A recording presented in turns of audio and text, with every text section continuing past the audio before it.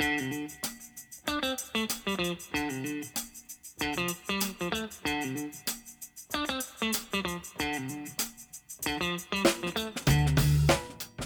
Blockheads, and welcome to a very special live recording of Writer's Block Podcast. I'm your host, J.R. Havlin. Tonight's episode brought to you by New York City Podfest. That's right. This one has an actual sponsor because it was a live show with a crowd and everything, gathering of the Blockalos, if you will, and I hope you will. We taped it on Saturday, January 11th at Fontana's Bar on the Lower East Side in beautiful New York, New York. The city's so nice, they rhymed it with spork. My guest is the one and only Wyatt Cenac. Wyatt wrote for King of the Hill before becoming writer and correspondent for, of course, The Daily Show with Jon Stewart. Wyatt and I discuss some of his early struggles along with his eventual successes, and he shares some fascinating insight on the writing process for animation. It's great stuff, all to the delight of our lovely crowd. I was so happy they came out. We'll be doing more live shows in New York. I'll keep you posted, and hopefully you can make it to one, or at least tell a friend. A quick production note, because it was a live recording, I had no control over the audio, which is a little spotty and definitely low in the beginning, particularly my voice, but it evens out pretty quickly, and hopefully that won't be a big problem. Wyatt, you can hear clearly pretty much the whole time, and that's what really matters here. Who are we kidding? Anyway, just crank it up if you have to, because it's a good one, and I think you're going to like it. This is episode 31, live from New York City Podfest, with my guest, Wyatt Cenac. I'm J.R. Havlin. You're part of the Writer's Block now. Good choice.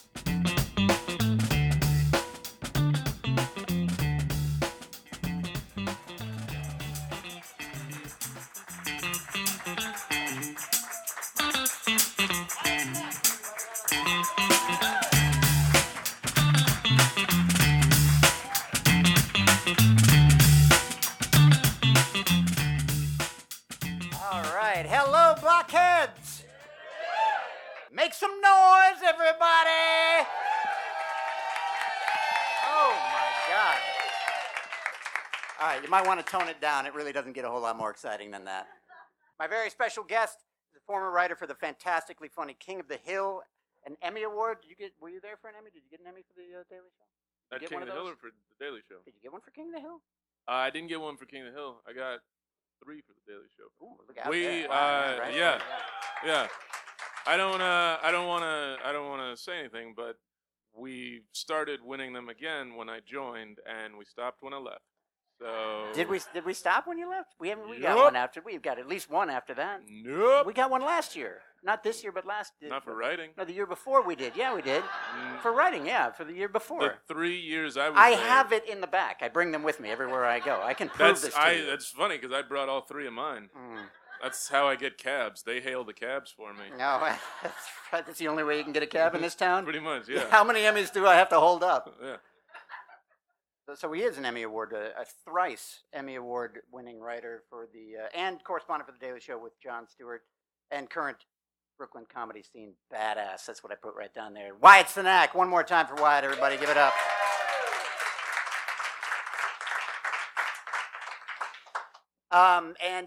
We'll get to writing and the process and all of that stuff very soon.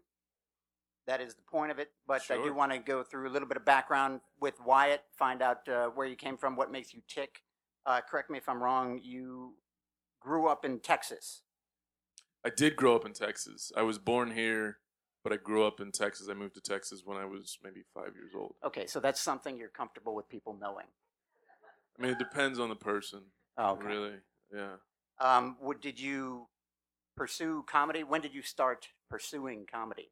When did you think, did you see Yogi Bear when you were 5 and you're like, man, I got to be that bear one day? You know, early on, I think I would watch The Cosby Show, and I thought what Bill Cosby did was really funny, but my mind saw it as, oh, I should become a doctor. Because you get to be funny as a doctor. And then at some point I realized, oh, okay, doctors are not funny. It's a very serious job. It's life and death all the time. And also it's gross. A lot of gross stuff. There's a lot of gross stuff. You have to look at gross things and touch them. Well, just to graduate, you have to spend time with a cadaver and I wasn't into that. Unless I get to trap it myself, trap it and kill it, I don't want to study that cadaver. You don't want to spend time with anything dead that you haven't killed. Exactly. We've learned that. I'm kind of Ted Nugent when it Yeah. comes to So when you it comes eat to them? medicine. You eat them as well. You use every part of the cadaver. Yeah, Ah, well, that's good. they gave their life so we could understand how the heart works Yeah. and Okay. why it's delicious. Yeah.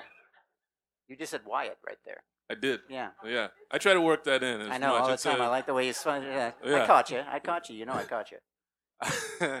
But I think I'm trying to think when exactly it became something I really thought I could do. That was probably in college. I thought you were going to say like yesterday. It was yesterday or the day before. I thought I'm getting the fucking hang of this thing right It now. was like an hour from now. Or from now that I Yeah, thought in the future. I'm going to do this professionally. Yeah, because when I was young, I definitely thought, oh, I like the idea of being funny, and I like being funny. But I remember I couldn't make anyone laugh. Like I would try to tell my mother jokes. You were and, trying. Yeah, and like I would try to tell my mother jokes, and she would just kind of look at me like I was an idiot. And she also couldn't hear, so that's part of the that was part of the problem there. But I tried. But it wasn't until I remember at some point at like 12 making a friend laugh, and that feeling being like, oh fuck, I want to. Okay, yeah. But then once I got to college, that was when I realized, oh, maybe there's a way to do this, and it was because I got an internship at Saturday Night Live. Oh, you did coming out of there. You went to UNC. I went to the University of North Carolina, and while I was there, I guess the only reason I went to college was to get out of the house. It was really just, I had no major. I was just kind of, I want the fuck out of this house. From Texas, or were you somewhere else? From Texas. Okay. It was really just, I was really apathetic when it came to running away. And seriously, like, I for years was like, I'm going to run away from home. And then it was, oh, okay, college is a logical way to do that.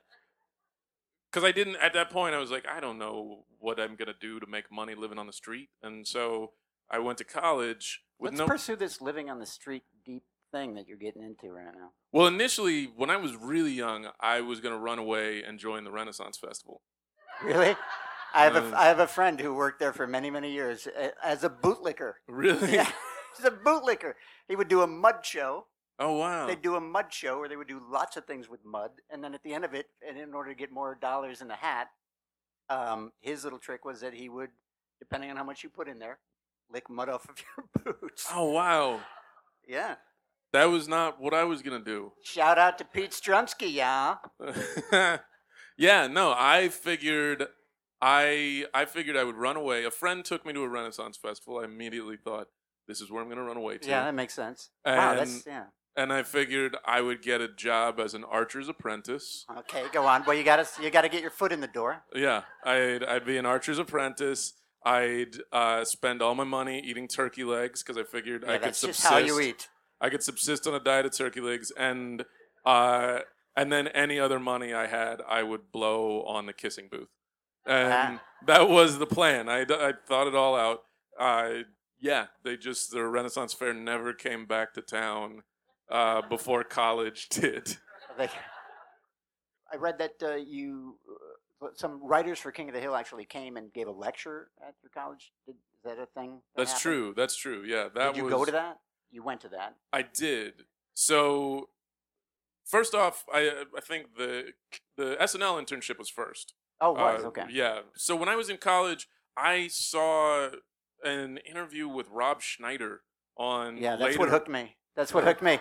I knew we had something in common. That's what got me started in comedy. Well, no, the first time I saw Schneider in an interview, I was like, this is, I mean, I'd seen the Marx Brothers, I'd seen, Woody Allen movies and stuff like that, but man, yeah, that really turned me around.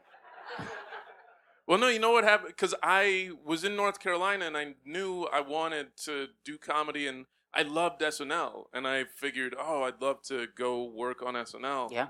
And I saw him do this interview where somebody had asked him, oh, how'd you get your job on SNL? And he said, oh, I sent in a tape. And I assumed it was that easy. Yeah, sure. Yeah, you always do. Yeah, because also the interview was on later with Bob Costas, so I figured nobody's Really? watching Wow. this at at 1 a.m. That it's that easy. You just send in. So I sent them a letter with some sketches, and I said, "Hey, I'd like to write for your TV show." Just to what? Just to like Saturday Night Live, To New Lorne. York City. I think I sent them to Lorne. And why not? See, Yeah. there's a little lesson. Lesson number 1. We'll list them off as we go along. Just send a letter to Lauren. Yeah, but I sent it to Lorne Michaels, and then a few weeks later, I got a letter back that said, "Thank you for your interest. We cannot take unsolicited submissions. Here are your sketches back." And We'll be doing them next weekend. well, to me, I read it and I was like, "Wait, you can't or you won't." Yeah, right. So I just sent them back again, and I was like, "You're welcome to. I'm giving you permission to solicit these." Did you add that note in there again to Lauren? Yeah. Dear Lauren, use them. Go ahead, man. I know you love it. And then I got the letter back again. And so I sent it another time. And I think my first letter was, "I'd love to be a cast member and writer on your show. Yeah. So let's make it Just happen, reaching baby." for the stars. Yeah. Hey, do you have a host next weekend? I'm Wyatt Cenac. Well, it devolved to a point where I think the last time I sent it, it was, "Hey, so I'd be interested in being a cast member or a writer Anything. or an intern." Or an apprentice to Falconer. Yeah, no, it was that where it was like, "I'd like to be a cast member, writer, or intern." And so then somebody called me from the show, I think because they were sick of getting these letters, and it was Lauren's assistant. Wow, you did like the Shawshank Redemption library method on them. Just And- wore them down Yeah. over the years. And this really nice guy named Matt Enstis called me and he said, "Hey, if you really want to do an internship, don't stop sending me letters, because Lauren doesn't read them. I do." And so then he put me in touch with the person for internships. I flew out. I got an internship. I dropped out of school, and I was there for half a season. And because I couldn't commute from North Carolina to New right. York, it's Crazy. it's expensive. Mhm. So I spent a semester here living with my grandmother, doing an internship, and it was great. I learned a ton, and I got to meet a lot of amazing people. One of them being Were you doing stand-up or anything at that point? I'd been doing some comedy stuff at college. Like I'd been doing like improv with like Comedy Sports, and I think I'd started dipping my toe into doing stand-up. I remember I went to this club, Charlie Goodnights, and I know that name for some reason. it's a club in Raleigh, and I remember they gave you like 3 minutes as if you Tight yeah. 3. And so I got all my material and I had all my jokes, and I went and I did my 3 minutes, and then but I only did it. I sped through my act so quickly. I was done in a minute. Yeah. And I was just like, "All right, thanks, goodbye." And the host was like, "Whoa, bah, bah," and like had to run on stage. And somehow fill that 2 minutes. Yeah. Like, it's going to be a nightmare. But I remember the headliner, and I can't remember the headliner's name, but he was a Middle Eastern comedian, and the only reason I add that is because he was saying to me, "Hey man, good job, you know that was really great," as he was strapping dynamite to himself. Oh my God. Because he what had a great opening bit. He had a bit where he would open his shirt and he'd be like, "Ha ha ha," and yeah, it's amazing to think that for 20 years we've been scared of the Middle East. That joke's still as true today as it was 20 years ago. Great joke. Yeah. So yeah, but I did my internship at SNL. I got to. Were you trailing writers and anything like that? I mean, what kind of, were you just buying them milk? I got to see. I was really fortunate because I had to drop out of school. I would spend my whole day there, so I'd show up. Oh, right. That's a benefit. It's like hanging out at the Comedy Cellar. You Yeah. spend your whole day there to get anything. Yeah, and so where most interns they would be there for 2 days out of the week. I was there 6 days a week, and I was there. Wait, you're like breaking into the building on a Sunday? Well, no, because they would go like Monday to Saturday. Okay.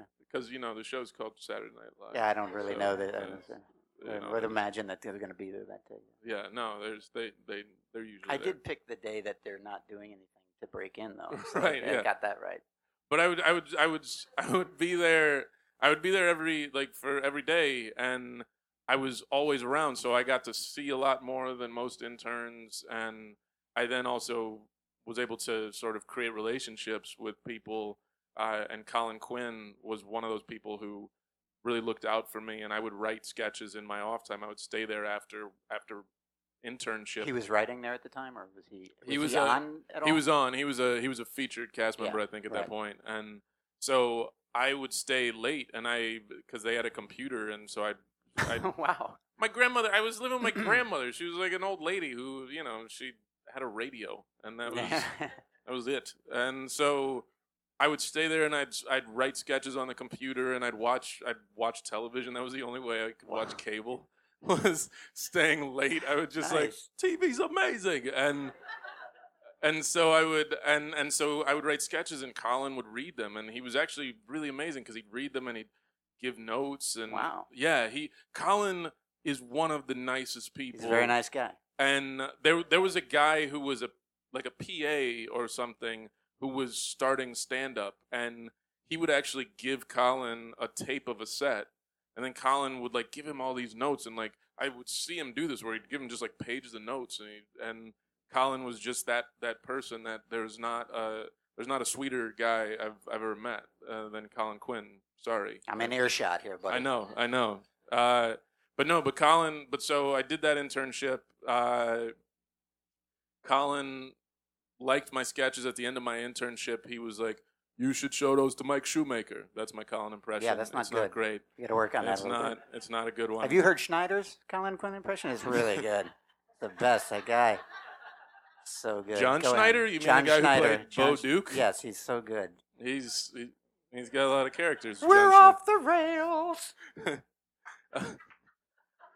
So Getting yeah, the so right he stuff. was. Have people there. Yeah, so read he was it. definitely kind of a Yeah, mentor right. for me. Nice. Then I went back to college. While I was in college, I guess my senior year, two writers from King of the Hill, John Altshuler and Dave Krinsky, who had gone to North Carolina, had come to give a talk. And early on, About comedy writing? About King of the comedy Hill? writing, Okay. and I'd figured out the student groups that bring in people usually take them out to a dinner, and Yeah, right. I'd learned how to finagle my way into that dinner. Yeah, how's that? I would just go and ask.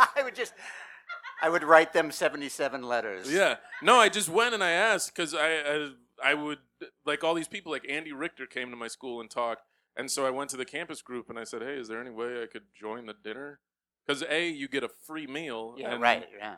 B, you as someone who's interested in comedy Yeah, right. get to pick Andy Richter's brain. And so similar thing with the King with the King of the Hill guys, with John and Dave. They came, and somebody had actually put me in touch with them before they came, and so I had sent them a short film I'd made and a script, like a spec script, and they liked both The of them. two guys. Yeah, Oh, really? and Wow. they liked both of them and Balls said, "Oh yeah, hey, we'll sit down and talk to you." And so they came, they spoke. It was a really great lecture they gave, and then we sat down and they said, "Hey, when you move to LA, look us up." And when I moved to LA, I did, and they looked out for me.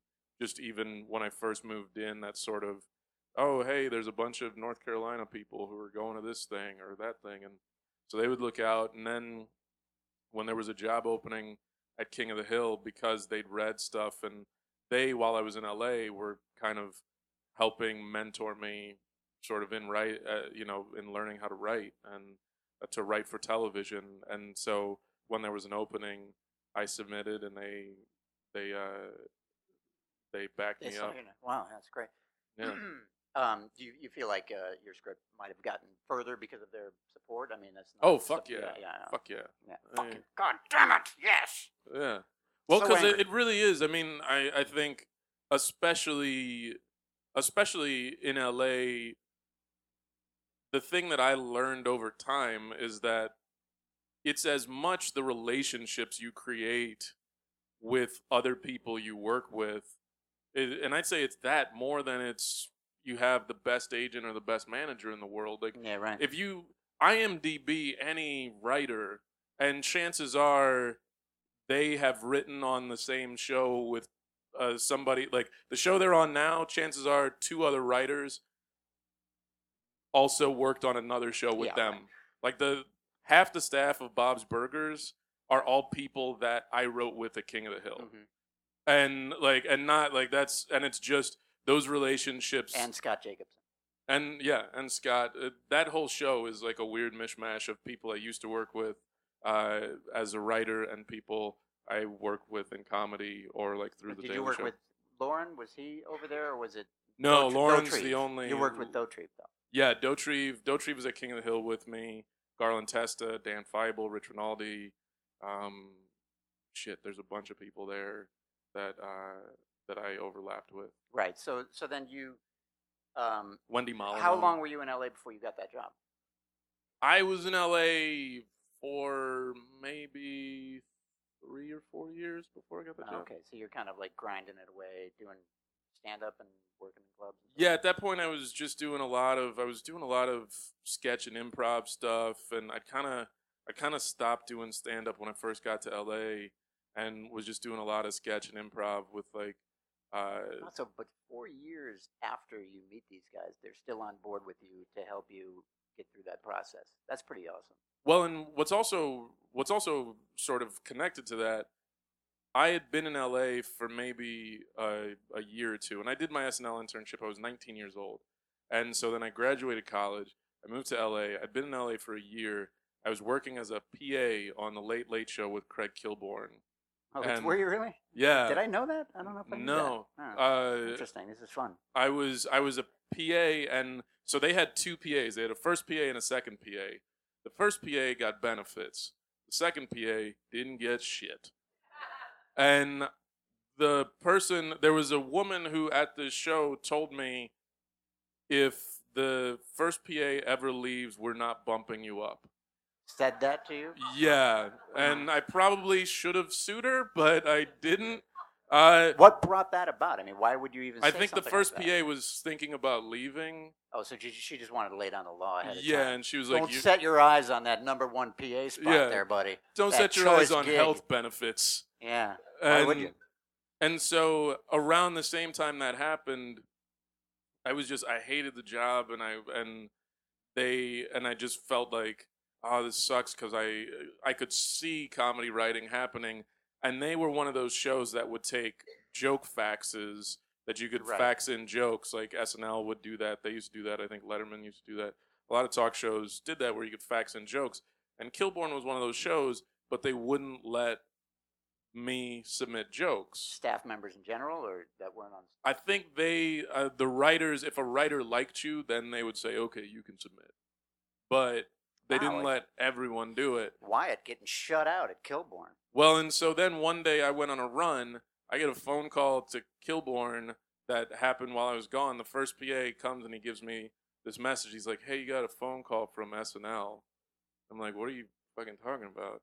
And so I called them back, and they, because of Colin, 3 years later, they were looking for writers, and Colin had said, what about Wyatt?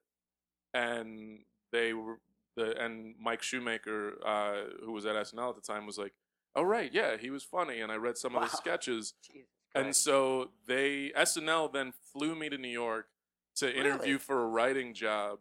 Did not get the job, but then went back to this fucking shitty PA job where they wouldn't let me submit a joke. Oh, then so you didn't get the SNL job and you had to go back to the Kilborn job. Yeah, that's but brutal. It was like I've been in a similar situation. That is really a rough one to get over. But it was one of those weird things where it was like I was just in the top 5 or whatever for this job, which is a much better job than this show where I'm working at, and I sat down, I did the math where I was like, I'm making $500 a week, and Sweet. yeah, and I was like putting mileage on my car because I do all these runs, and I'm getting no benefits. And then I looked at it and I was like, if I was an assistant manager at Champ Sporting Goods, I could make the same money, if not more, Right. work less hours, and get benefits. Discounts, a lot of discounts. Yeah, and so I Sporting walked. goods, anything you want. Exactly. So I walked in. Badminton set. They don't do a lot of badminton. Horseshoes. That I could, yeah. Soccer shoes, the ones with the big thing that go over the laces. Those are fun. You can kick the ball better with those. Yeah. Anyway, go on. So after that, I think those two experiences were like, fuck this. I'm going to fucking quit this job. And I left as like, you guys almost had a guy who almost didn't work for SNL. See you later, assholes. Next time you saw him, you're like, can I interest you in a soccer ball? Yeah. No, I couldn't even get a job at Champ Sporting Goods. You tried your hardest. They're like, listen, there's somebody leaving soon at your Champs interview. Yeah. But if they do, I want you to know that you can't even have his job. Yeah. Clearly, Champ Sporting Goods' loss was the comedy world's gain. Pardon the interruption, folks, but it's of particular importance to me on this one that I thank my producer, David Klatt, for all his help putting this live show together. He was amazing. Also, Jeremy Ween, or is it Wine? We'll find out later. All the good people at New York City Podfest. They did a great job. If you missed it this year, don't let that happen again next year. It was really a fun event with a lot of amazing shows. Also, big ups for the sporadically tireless assistance of Willie Orbison. Now let's get back to Writer's Block, taped live at Fontana's in New York City with my guest, Wyatt Cenac. Let's talk a little bit about the writing process at King of the Hill, because it's an animated, it's obviously a sitcom, but it's animated. It's a different kind of process, and something you weren't familiar with when you started there. No. Is it overwhelming? What is it about it that you found most challenging? It wasn't too overwhelming when I first started because I believe in myself and I believe in my God. Right. Whoa, slow down. My God is Quetzalcoatl. Oh, good. Oh, you winged flying snake. I got really fortunate because King of the Hill was a show that took place in Texas. It was a show that was based in a neighborhood similar to one I grew up in, and Mike Judge used to live, like when I was a kid, Mike lived in the same part of town or same nearby where I was growing up. And so some of the stuff he based in the show was based off of things that I could relate to. And you'd seen actual people behaving in this manner or doing these. Yeah. Yeah. But specifically, the day I started, they were doing an animatic for an episode called New Cowboy on the Block. And it was an episode where a guy who played 1 year for the Dallas Cowboys moves onto Rainey Street, and because he was a Dallas Cowboy, everyone just treats him like a god, and he is like a douchebag. And so that was the episode they were doing. And when I was a kid, there was a guy who played 1 year of special teams named Doug Donnelly who moved onto our street and was this, and I remember it was that thing of like this guy, like everyone, like anytime Doug Donnelly came out of the house, it was like, holy fuck, it's Doug Donnelly! And like people, like it was just like this fucking god just lived. A 1 year special teams guy. That's all we needed. He's really good at running out of bounds and then back in bounds. Pretty much, yeah. Yeah. That's all we needed. And he was a guy, and so I remember when they were talking about some of the things they needed to do for the rewrite of this animatic, and this particular episode spoke directly to me, and I threw out something that I was like, oh yeah, no, that happened on my street, and this and this and this happened. And Greg Daniels was like, hey, why don't you come in on the animatic and watch us give notes and say that thing you just said. Just explain real quick what you mean by animatic. Sure. So the process for an animated show it's a very long process. It takes about 9 months to take an episode from script to screen. And so, and I imagine the script changes considerably in that time. right. And so you'll write your script, then you give it to the animators. They will do what is essentially a sort of sketched out version of these are all the shots and some of the movement, and it all looks just like pencil drawings, and that's called an animatic. And so you'll see the animatic, and then you can make suggestions like, oh, this particular camera angle you have doesn't really capture the moment.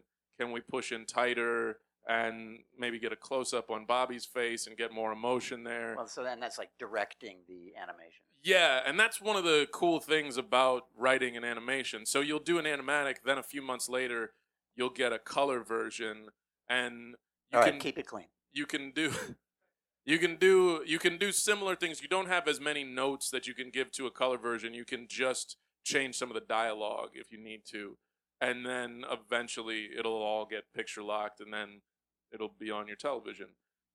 But what's really cool about writing an animation is it is this weird marriage of you're getting to write and you're also getting to be a bit of a director, because you would write your episode and then you would direct your voice actors for your episode.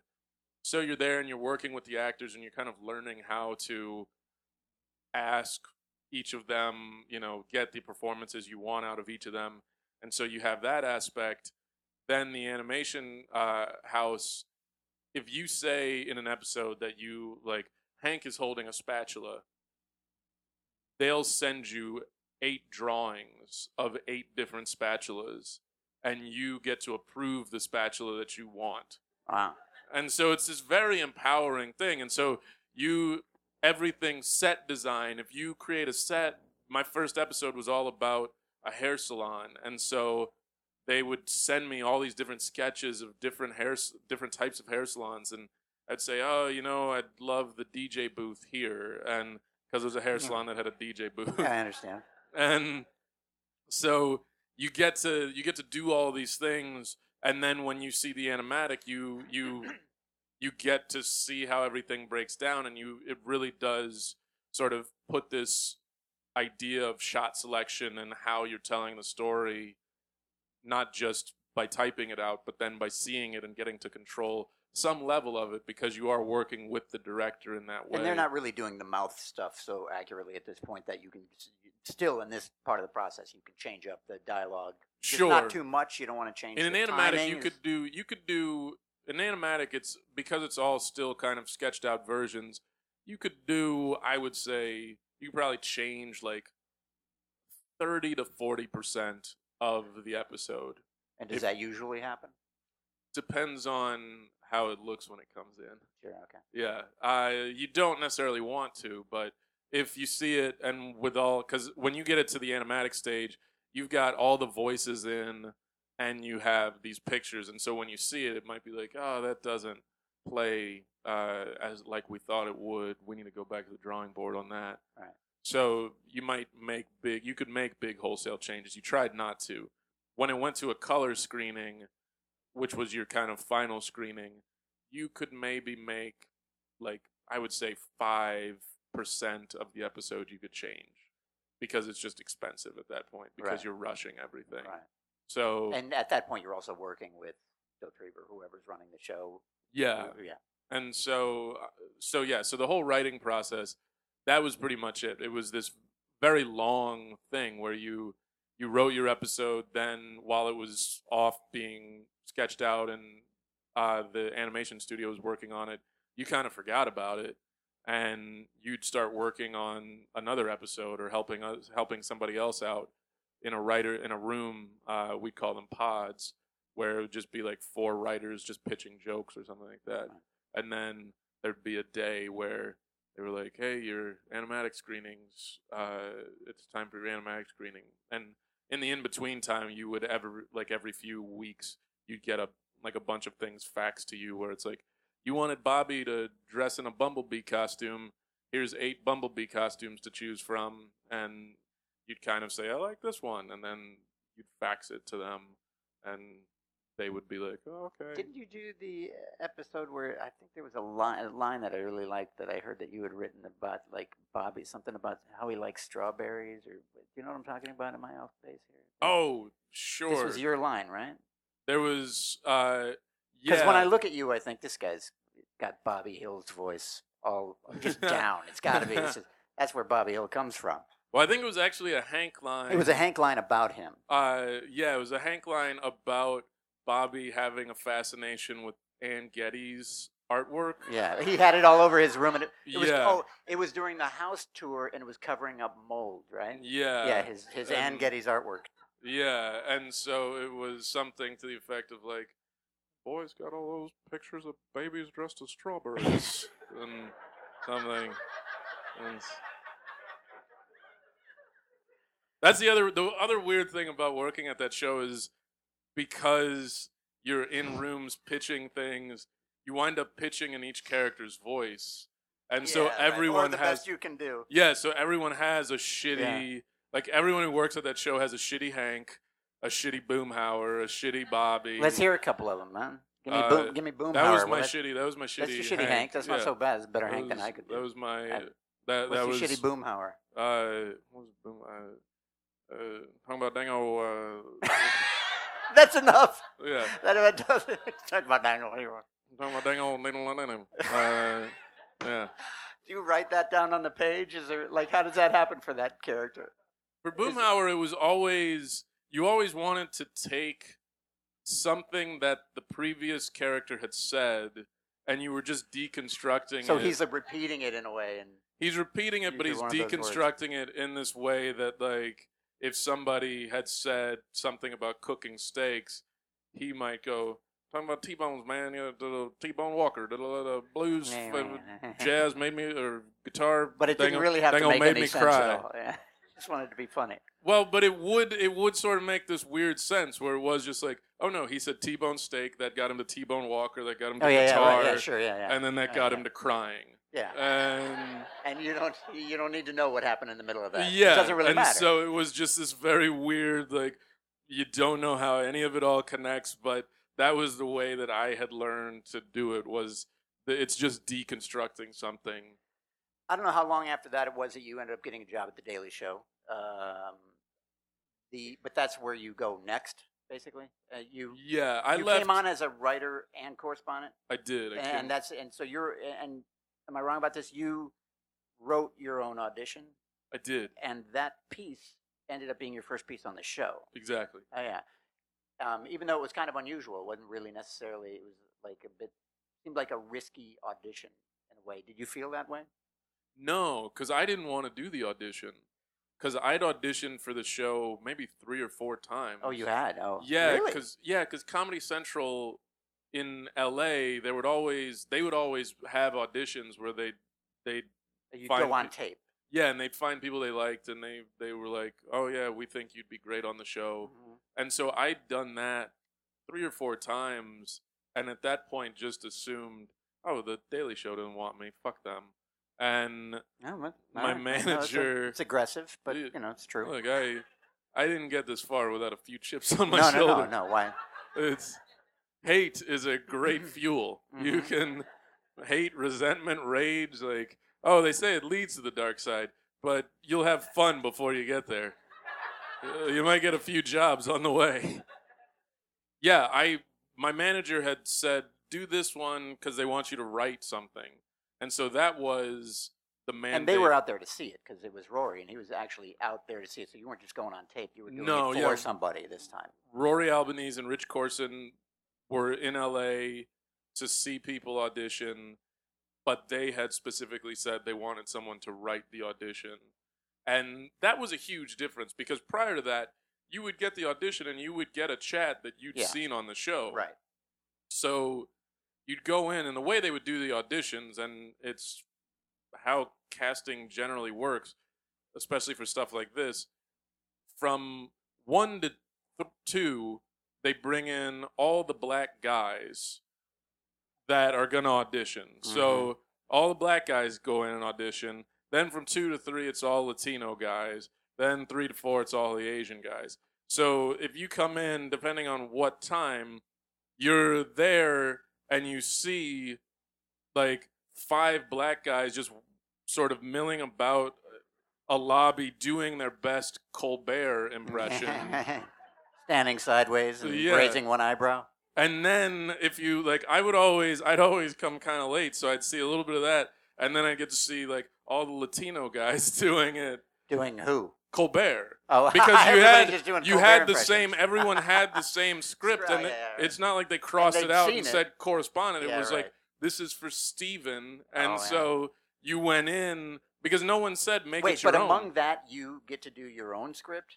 So So they that's a fresh thing for the people to see. It was a bit of an advantage, maybe. Well, so this time around, they said they wanted you to do one that was theirs, and they wanted you to write one of your own. Right. And so I went in, and I had to do one that it was an Oliver chat, and they never even bothered to change some of the very English-specific things. Oh, see, So there was a moment in it where it's like you're talking about lifts and bubblers and shit like that? it's not even that. It's like there's a moment where it's like, John, look, in your country, maybe you can get away with that. Like, And- but where I'm from, Yeah. which is England, And so I did that one, killed it. yeah, And I mean that in that I ruined you it. ruined and, it totally. yeah. Like they did. They almost fired Oliver, from what I understand after hearing that. And then I did one that I wrote myself, and I credit my manager at the time, this guy Dave Rath. He was the one who really talked me into doing it. And He advised you on the script. well, he didn't advise me on the script. I had said I don't want to fucking do it. I don't know what I like. I don't give a shit about the news, and I don't have anything I want to talk He about. said, "Do that." That's exactly what he Yeah. said. And that's what my audition was and what my first piece, like if you watch first piece, it's all about how the Democratic primaries are boring. Right. And they're not as interesting as the TV show Lost. Right. And that was my audition piece. And Yeah. I went in And it worked really well. The piece worked great. I watched it like this week. Oh, did you? Yeah, I watched it again. And, I watched it every night before I go to And sleep. sometimes you watch people's. It's the only thing that puts you to sleep, I Yeah. imagine. We got to wrap up pretty soon, so I want to Okay. just make sure that we get to a couple of questions that Sure. people asked. Yeah. Sorry, I was so verbose. It's what Um, happens when no, you're you know. a writer. Yeah, I wish I was like this every time, where I had to like wrap up, so I didn't have to cut out 40 minutes of every podcast I do. Which of you two is more handsome? I think that's a serious question. Oh, all right. Between you and I'm gonna let you take that one. Yeah, which of the I feel like we have a different appeal. You and I don't.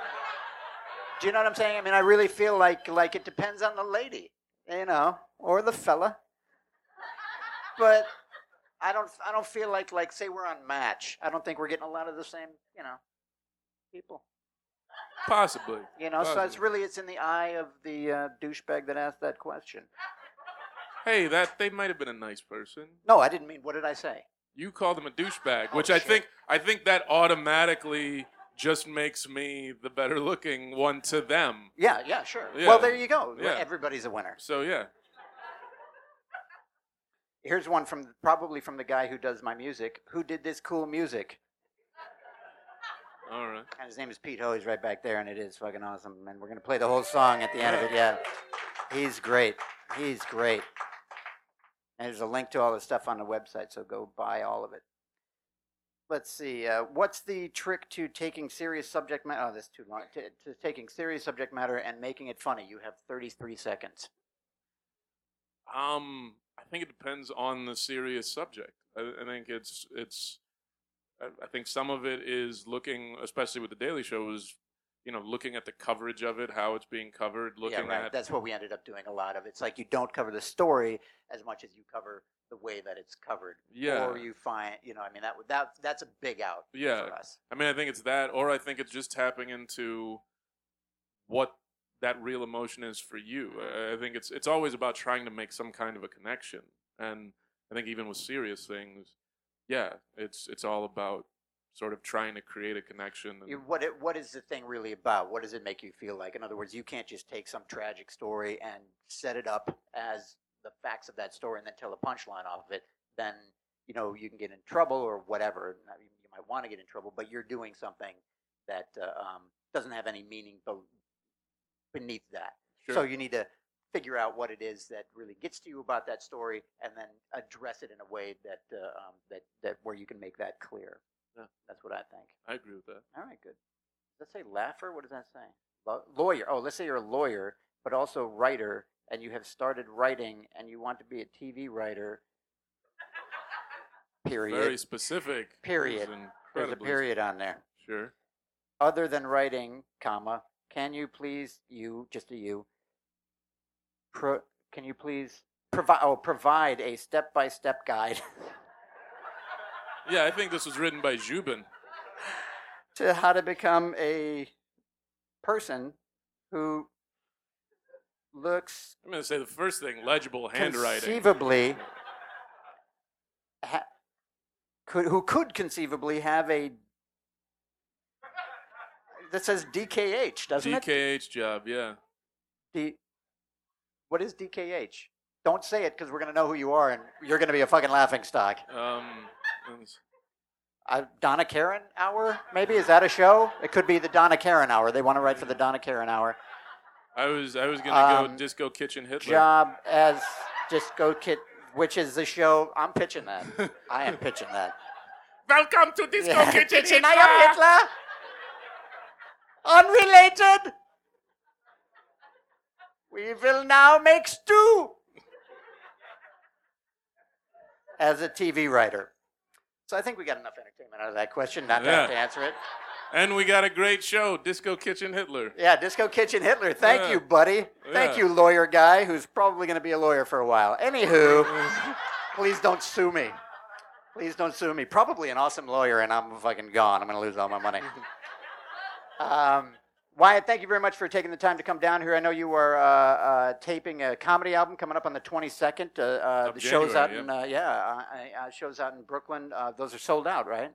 I hope so. Yeah, congratulations on being a sellout. Well, no. Wait a minute. Hold on. That's not. No, there's a couple of other things. Shouting at the screen. Every first Thursday of the month, you do something called Shouting at the Screen out in Brooklyn, where you play a blaxploitation film and shout at the screen, which sounds like a really fun thing. Look that up and go to that. That sounds awesome, and I can't wait to get my butt down there and check it out. And also every Monday at Littlefields in Brooklyn, a great stand-up show that you put together called Night Train. If you haven't seen that, what the fuck is wrong with you? That is about it. Thank you very much. Thank you all for being here, everybody. Yeah, really appreciate you coming down. I hope you had a good time. And say good night, Wyatt. Good night, Wyatt. Yeah. Yo, what's that smell? Tabbouleh? Patchouli? What the hell is that? Yeah. Pete Miser. The Cold Spring All-Stars.